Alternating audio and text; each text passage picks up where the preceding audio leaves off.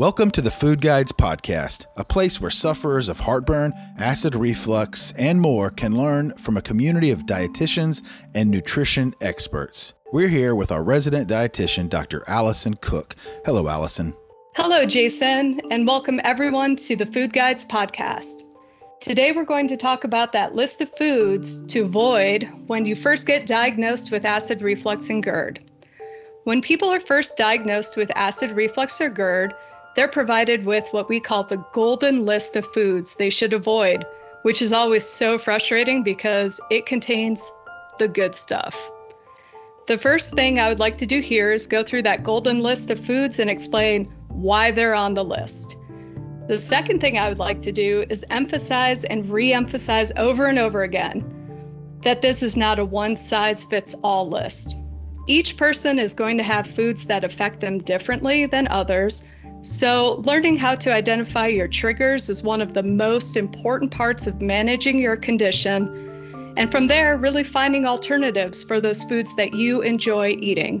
We're going to start with the top 8 commonly listed items on the no-go golden list. To start things off, we're going to talk about tomatoes. This includes tomato-based products such as marinara sauce and tomato soup, which are both acidic by nature. In fact, they contain 2 types of acids, malic and citrus.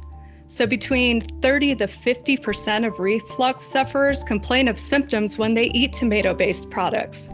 This is likely because those acids promote acid production in the stomach during digestion, but they also irritate the esophagus with reflux, enhancing that feeling of heartburn. Next on the list, we have citrus fruits and juices. This includes pineapple, oranges, grapefruit, lemon, and limes. And that's why these are recommended to be avoided because they have such a high acid content. Now, if you are someone who finds that these higher acid citrus fruits are triggers for you, it's still so important to get your fruits in because we don't want anyone to develop scurvy, which is a vitamin C deficiency pirates used to get. So a few low acid fruit options are watermelon, cantaloupe, honeydew, and pears. So next up we have coffee and tea. Now these I'm super passionate about discussing. In fact, I have an article on the foodguides.com site about GERD and coffee right now.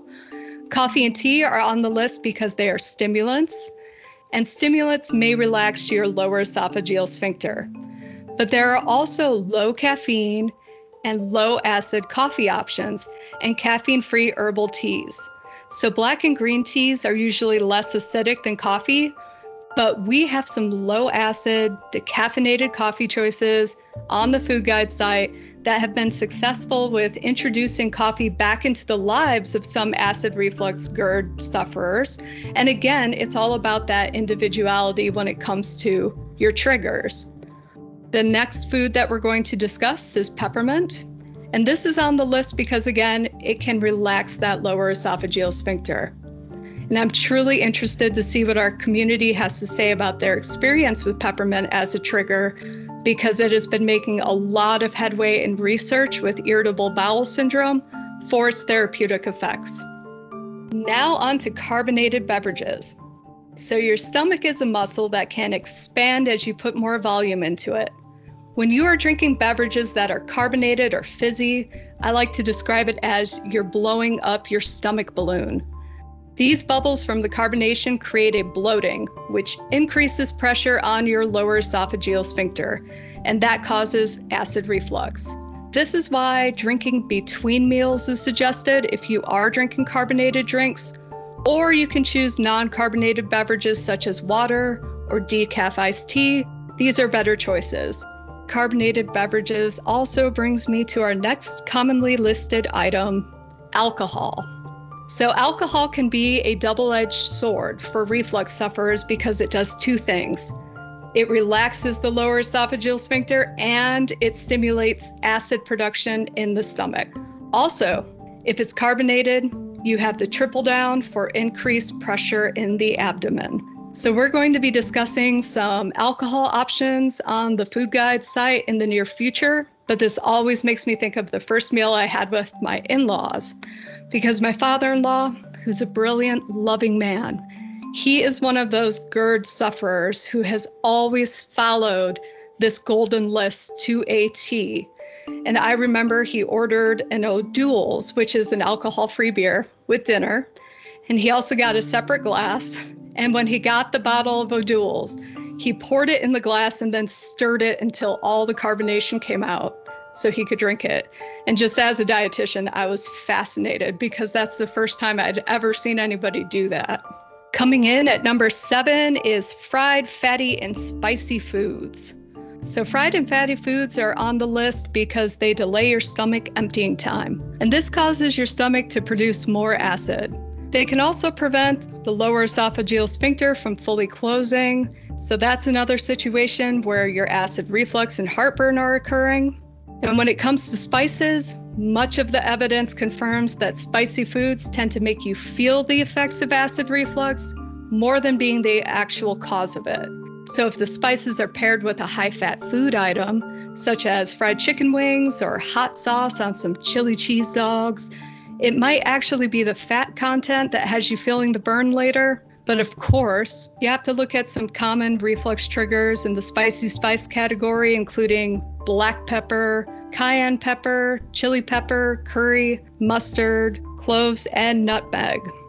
Last but not least on our 8 commonly listed trigger foods is chocolate.